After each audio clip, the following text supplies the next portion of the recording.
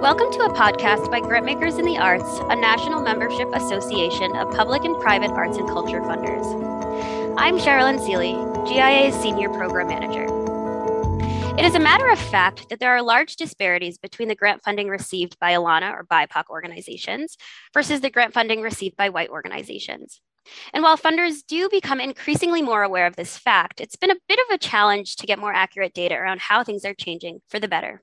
So to get some answers to this, GIA is participating in a racial equity coding project, which kicked off as a culmination of research led by Doris Duke Charitable Foundation with Callahan Consulting for the Arts.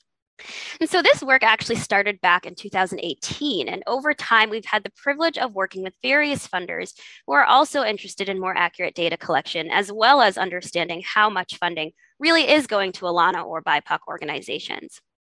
So today, we're glad to have Susan Fader, Program Officer for Arts and Culture at the Andrew W. Mellon Foundation, Adam Fong, Program Officer in Performing Arts at the William and Flora Hewlett Foundation, and Maureen Knighton, Program Director for the Arts at Doris Duke Charitable Foundation. So as some of the catalysts of this project, they are going to kick off our podcast series, letting us know how the project started and their lessons learned. So welcome, everyone. Thank you for joining us. Hey, Sherilyn. Hello.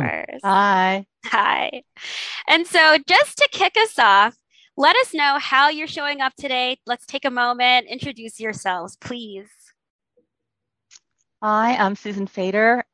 Thank you so much, Sherilyn, for this introduction. I'm showing up with appreciation for GIA, not only for this podcast, but for calling the question of equitable funding support for arts organizations and artists of color. I'm also appreciative of Maureen for acting on these issues and sharing in 2018 and then more broadly in 2020, and to Suzanne Callahan for structuring this project with such rigor and with such patience for us. I'm also showing up in a time warp because this has taken me back to 2018 and 2020 to review the materials and remind myself what it was we did in that period. Thank you. Thank you, Susan. Adam. Yes, hello, everyone. Very excited to be on this discussion with you all. I'm showing up today with, I think, curiosity. That's been a thread for me throughout this project is, believing we know something and then really needing a way to discover together whether our assumptions were actually leading us somewhere, whether our intentions were leading us somewhere, and to have a way to make that visible and talk about it. So curiosity, I think, in the context of reevaluation. And, another thing that I hope comes through in our discussion today is just being happy to be in this work together, working collegially and in a cohort. That's been really meaningful to me throughout this process. And so I'm glad to continue that today as part of our conversation. That's great. Thank you, Adam and Maureen. Hello. The curse of going last is other people say what you were going to say. And of course, this time is no different. But yes. I will add, nevertheless, that I'm showing up with a great deal of gratitude. I'm grateful for the field's continuing commitment to progress in equitable distribution of our resources, and equally grateful for colleagues at GIA, at Hewlett, at Mellon, and at Callahan Consulting for the Arts in particular, as well as the other funders who are participating in the current cohort of this project. But, it's interesting. I started by saying I'm grateful for the field's continuing commitment to progress, and that is 100% accurate. At the same time, I'm simultaneously encouraged by that and impatient. Sure. You mentioned at the outset, Sherilyn, that this project started in 2018. That is accurate. But in fact, this work started for me as an arts funder much earlier during my board service at GIA. So we've been at it for a minute. That's right. That's right. Yes. And I can't wait to hear more about that. And that actually brings us to our first question, Maureen. So why did you decide to embark on this racial equity coding project journey? Well, a few reasons, but all related to one another. We wanted to be accountable to ourselves first and foremost. We felt like we were espousing a set of values and intentions, but we weren't sure if we were bridging the divide between intention and result. So we as we explored that more, discovered we really didn't have adequate tools to do that in a meaningful, consistent, and appropriate way. Mm-hmm. And so we wanted to figure out how to do better within DDCF. We wanted to see where we were, level set, and then set some benchmarks against which we could take action for the institution, but also for us as funders, individuals in the arts program at the Doris Duke Charitable Foundation. My program happens to be, out of the 4 of us, 3 of us are women of color. And so we actually were very deeply invested in, are we living our individual values about what we want to see in the world? But then also, finally, the final component was this notion of accountability to those we intend to benefit. So we really wanted some way to better tell whether what we thought was happening.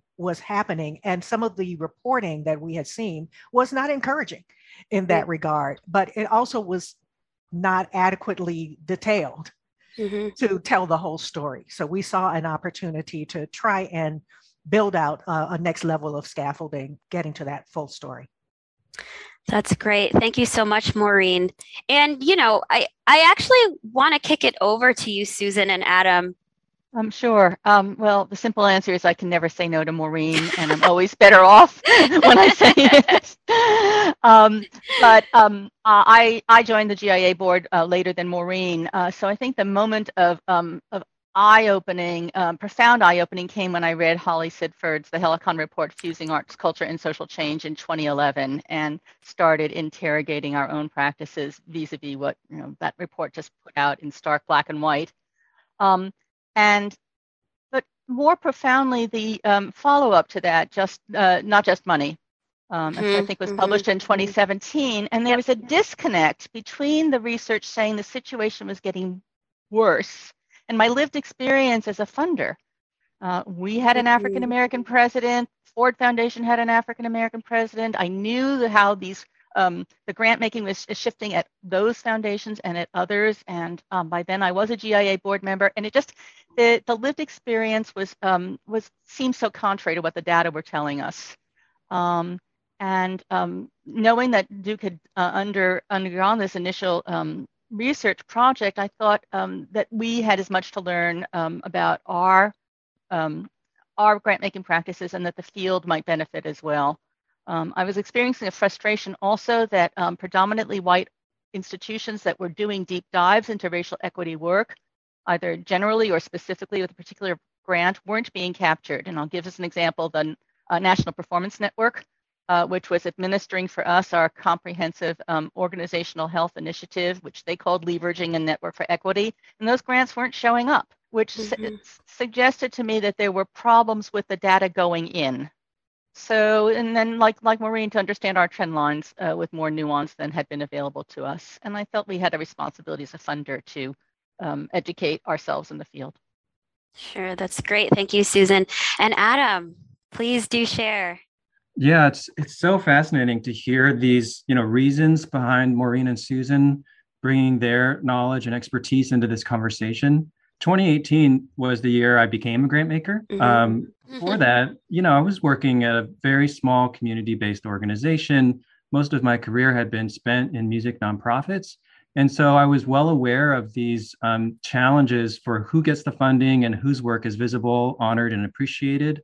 And, I think working in that kind of context, it became really clear to me from firsthand experience that advancing racial equity really brought in questions of power and questions of, who has the sort of resources to advance the work and to make things better for people who are doing work in the field.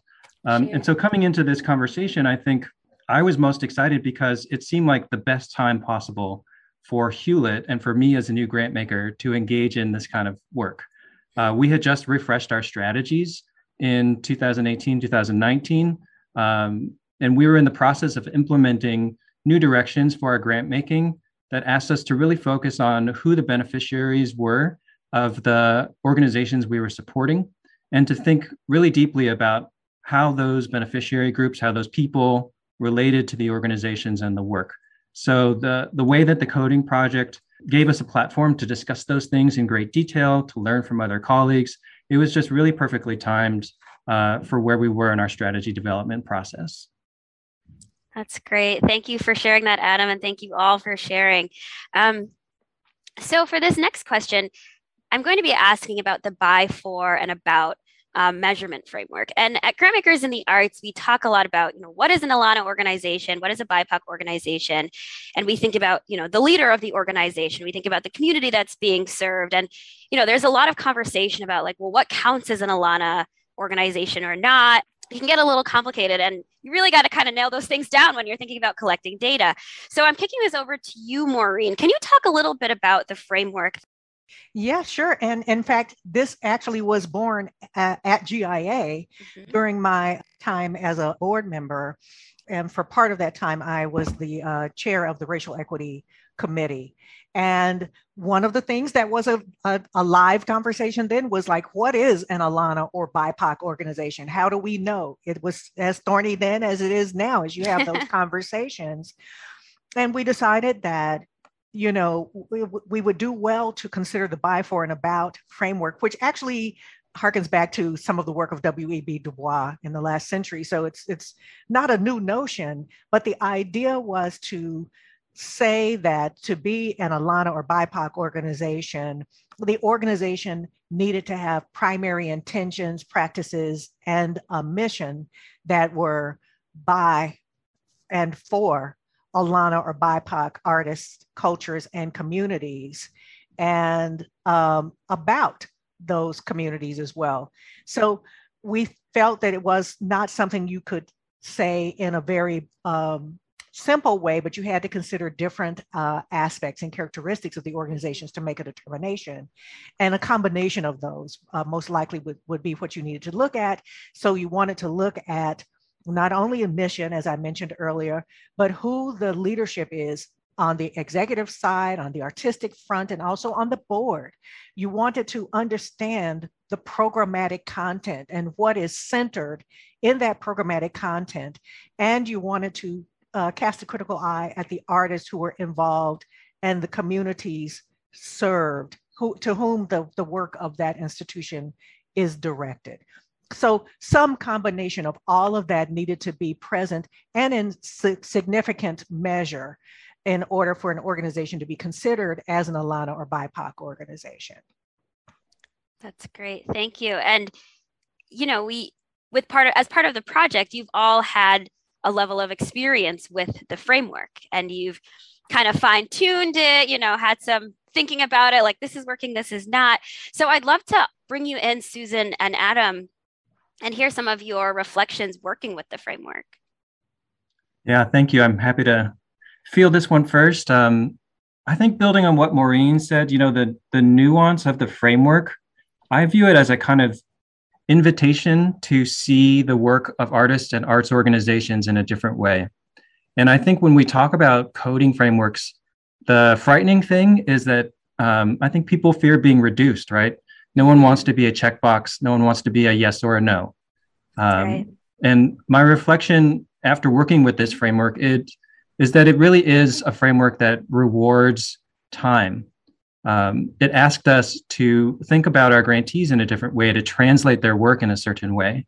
And, that is an activity that, at least for me, I found it demanded some time because it demanded some study and some thinking or rethinking or questioning what we assumed was true.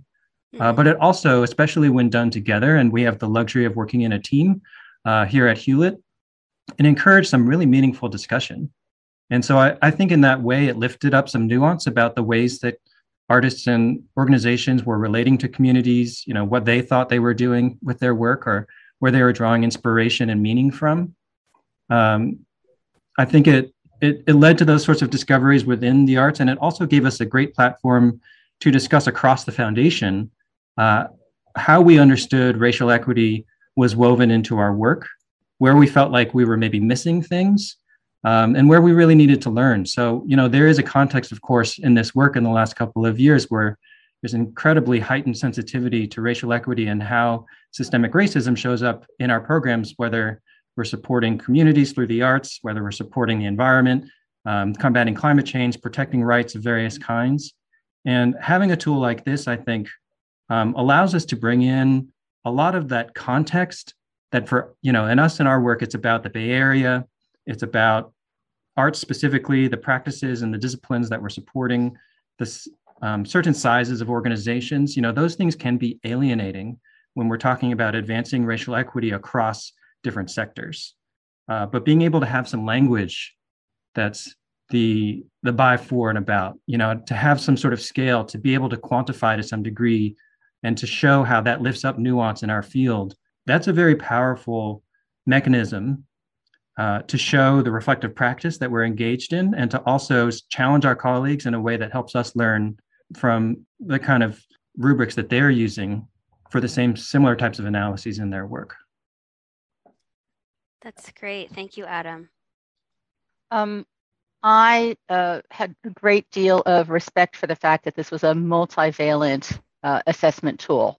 That said, I found myself occasionally, or maybe more than occasionally, challenged by the definitions and seeing how they fit into the grant making. I think that the by was very clear cut and possible to identify an Alana organization by the criteria that Maureen spoke about a couple of minutes ago. The about was fairly straightforward, but maybe a little less so. Does the fact that an organization is Alana mean that the grant activity is oriented toward racial equity? Is that arise out of the definition of being an organization, or is it have to be more exacting than that? We assessed generously, particularly with regards to organizations that were Alana. It became more complicated with organizations that were not. If a predominantly white organization brought in leadership of color who was charged with shifting the organization or building on shifts that had already occurred, that was often racial equity work, but not necessarily Alana based. And so this disaggregating Alana and racial equity seemed important to us. The biggest challenges for us, however, and I say this constructively, not critically, were with the for. Because a grant, who is the for? Is the grant the recipient of the money, or is it the communities and audiences benefiting from it?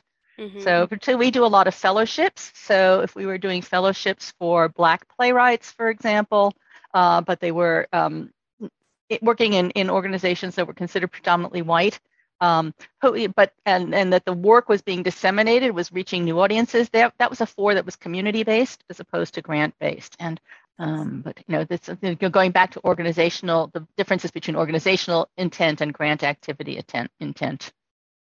If I could just add on to that, both your comments and Adam's, Susan, what's been so fascinating about this process is, for me at least, is you start out with one set of assumptions, even though you consider yourself to kind of have a fairly clear idea of what's happening, and that you quickly get disabused of that originating assumption as you start to think about these very nuanced questions like those that the two of you have posed. So, if you had done this process of sort of making assignments of grants before the working guide and then redid them with the working guide and compared them side by side, I really believe, you come out with some very different conclusions in many, many cases. So, it has been deeply useful to me as an invitation to think again and yet again, and with more care, with a more well-rounded considerations, and perhaps different points of entry to thinking about your perceptions of a given institution or grant that you've made. So this process, this is a situation, one of those where the process is product in a lot of senses. Mm-hmm. Right. Nuance is a big word here that keeps coming up. And Adam, I think you were going to chime in with something else. In discussion with how we rated certain organizations, we would sometimes go to that space you mentioned, Susan, where there's what an organization says or aspires to, and then there's what we know of its work. And of course, our knowledge of any organization's work is imperfect. But acknowledging that there is that gap, right? That's part of, I think, what keeps people moving in this work. Like, they want more, they want different, they want to see a world that looks different. And that's part of the creative impetus. But it also makes it tough for us to translate into a coding system, to what extent are they achieving this thing that they aspire to do? And I think that gap is scary only because I realized in this process, this tool helped me realize that there is another gap in terms of what organizations say they aspire to do and how we think about them in our strategies. So for example, at Hewlett, we have different strategic buckets that are intended to support communities in the Bay Area as a beneficiary group versus artists of the Bay Area as a beneficiary group. And of course, for many organizations, their work benefits both. And they would probably say in their missions that neither is the core audience, there's a blend going on. And so these are not hard and fast lines, but there's always that tension, I think, when we make grant decisions of trying to translate the organization's mission and its programs and how they're weighted against how we are organizing our thinking in terms of how much are we investing to support certain communities or certain groups of artists, and how do we make those decisions equitably, whether we're talking about racial equity or other forms of equity. So understanding where those gaps were, I think, is the type of realization that we would not have come to without working through with this particular set of guiding principles, of definitions in the rubric, and cohort-based support. Thank you so much for that, Adam. And I love that you just said, started talking about the guide. And I don't know if we would have known about the gaps without the guide. And there's this guide, right? Like, can you talk a little bit about the guide? Sure. Well, great question, first of all. And so let me start at the end, which is to say that the plan for the guide is for it to be widely available to the field of arts philanthropy.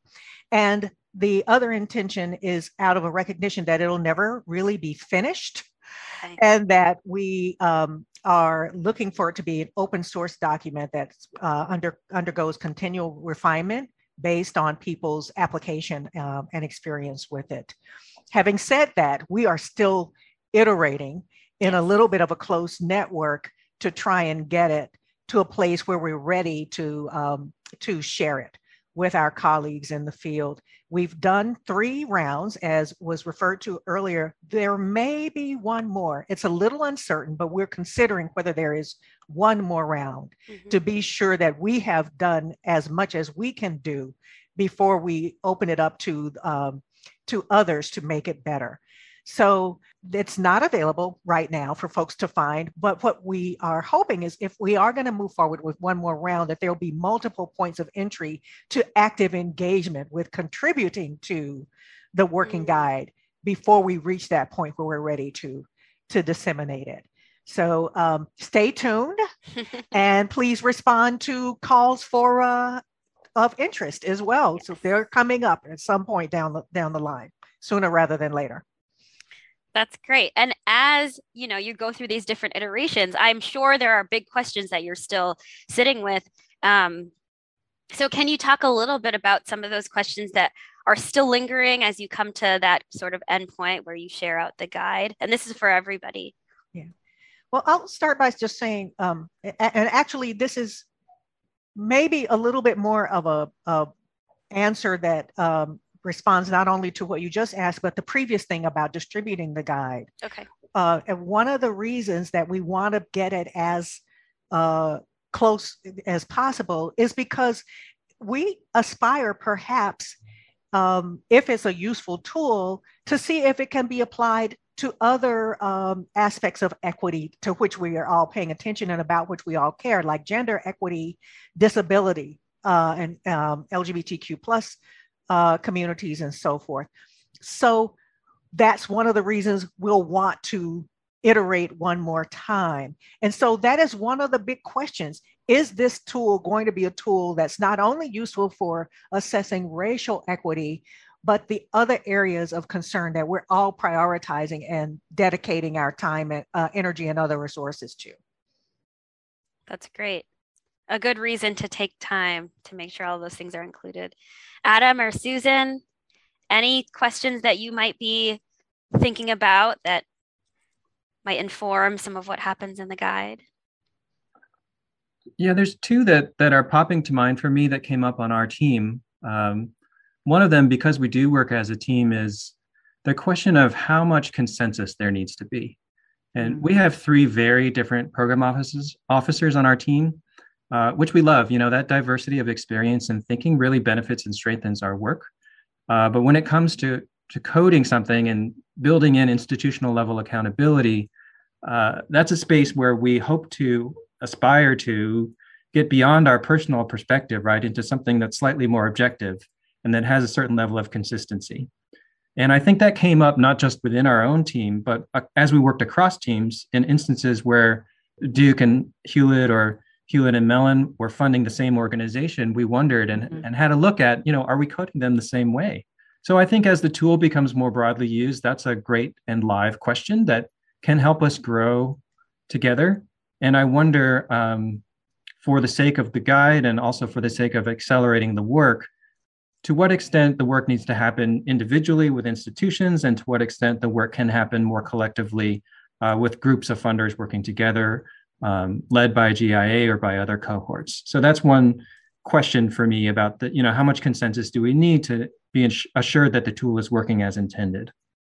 And then the other piece, I think, of the puzzle, and maybe this is pandemic trauma talking, I think the working guide, really helps us think about who is advancing racial equity, where are our investments pushing this cause forward in the world at large.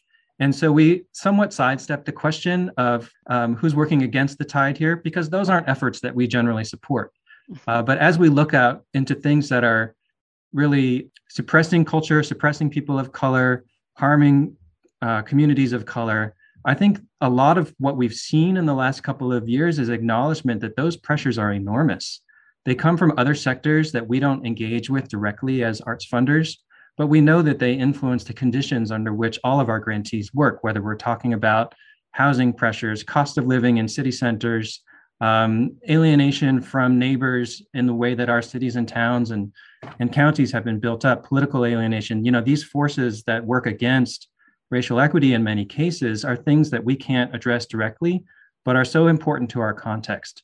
And so I think we're grappling with understanding what is the suite of tools. The working guide can be one tool amongst many for us that addresses this really important question of how our work connects with, is influenced by, and contributes to racial equity. So finding that context of where this tool is most useful and how we sort of weave it into the many other things that we consider in our work is a big open question. It's a scary one, but it's also a really important one, in my opinion. Such important points, Adam. Thank you for raising them. That's real food for thought for me as well. One of the best recommendations the guide has is that there should be an orientation and a sample testing by the staff that are undertaking this project, and that there should be some consistency in the staff that are doing it, just to try to get at the questions you were raising, Adam, about different program officers with different points of view about this work. That was very helpful for us. I want to take this in a slightly different direction, if I can, Sherilyn. Thinking about this racial equity project as a tool, this project counts numbers of grants. It doesn't count budget. And what percent of our portfolio is going to this work, and that allocation of funds can be on a case-by-case, grant-by-grant case. It can be on a budget within a grant. That some aspects, we make multi-year grants, and very often our grants are funding multiple things. So how much of that grant we can say is definitely going to what we consider to be racial equity work. And then possibly the most important is what the size of the grant is relative to the organizational size. That if you're working with $1 million organization and making a $100,000 grant, it's much different if you're working with a $200,000 organization making a $100,000 grant. Yeah. And I say that mindful of the fact that many small arts organizations are not small by choice, and that their budgets seldom account for volunteer labor or donated space or other forms of activity that are not captured in their budgets. So even if we are saying that we are funding a relatively larger proportion of a small Alana arts organization's budget, it may not be an accurate count either. So I think these are in sort of the version 2.0 of this work, or the version 3.0 are questions I would like to try to tackle. Sure. And it's immensely labor intensive. Yeah, well, I appreciate that, you sharing that, Susan. But to bring us to a close, Are there any final thoughts that you'd like to leave listeners with for today? One of the things that's been a really important revelation for us is the fact that this has more steps to it than we thought it did. Susan just very eloquently described one of the steps that we haven't even gotten to yet, right, in terms of the dollars. But also, when we embarked on this, we just thought, oh, well, we just need to take a finer grained look at the Candid data, and then we'll be able to see what's going on. Well, what we learned is that it's not there. And it's not there for a couple of reasons, not the least of which is our responsibility as grant makers and what we're reporting out, the completeness and quality of the data that we are giving to Candid. Then there's also the structure that they have for processing that data.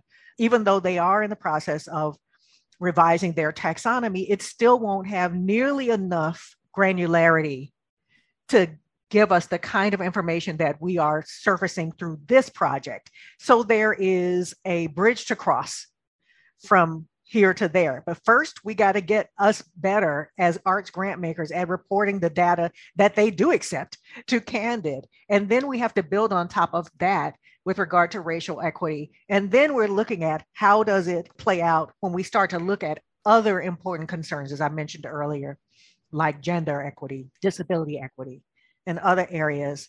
And then the dollars that Susan, mentioned. So I guess the upshot is that we have a long way to go. We have established a good body of work, but this is the kind of work that's going to require stamina and ongoing commitment from us as an entire field over time. It's not one and done.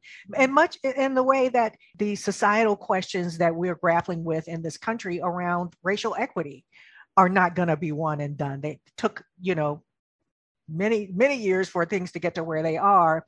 And yet oftentimes we don't have the concomitant patience and discipline to really be dedicated to addressing these societal ills that are really required to make a difference. So that's a lesson learned from my perspective.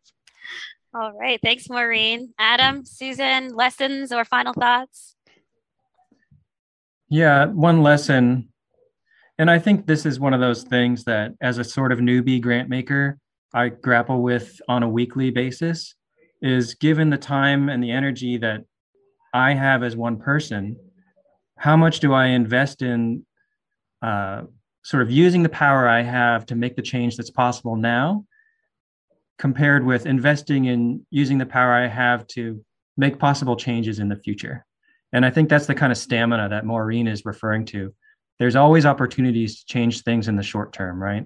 But building a system like this, doing the hard work, taking a few steps back in order to go a few steps forward, it's an institutional commitment, and yet that is the only way to get to institution level accountability. So that's a lesson that I learn in so many instances. And I think it's a part of what people refer to as the art and science of being a grant maker. Sometimes coding just sounds like science, but the more that we work in partnership with other funders, I can see that tools like this, they have room for both.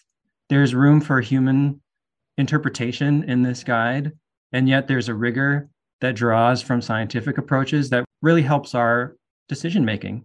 And I think that's where we can improve over the course of years, is to acknowledge that there's always going to be human elements to this, that the road is long, but this is a platform in which we can contribute to that broader institution level change by bringing our own personal wisdom and experience into the process.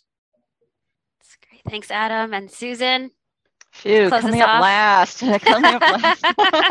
Not enviable. I was also going to talk about our responsibility as funders, but Maureen, to report the data out better to Candid and to work with them to try to find those points of alignment. Charlene, you'd asked us earlier before the podcast about whether this could be a useful tool for funders that weren't foundations. And I would like to answer in the affirmative, the strong affirmative. So I think the more of us that are thinking about these pieces, the more rigor we will approach racial equity in our grant making. I can speak for myself and say it's been very helpful to see these trend lines longitudinally but I would add that it's labor intensive to do them retroactively. And it's even harder if the people who made the grants are no longer with the foundation or the institution. Right. So that's a minor caveat, but in a strong endorsement for this work. Well, thank you all for being here once again. This is just the first of a 3-part series where you'll get to learn more about the Racial Equity Coding Project. So stay tuned.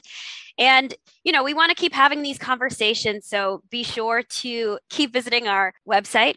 And if you have questions, feel free to reach out to me, Sherilyn Seely, at sherilyn@giarts.org. Thank you so much, everyone. And I hope you have a lovely day.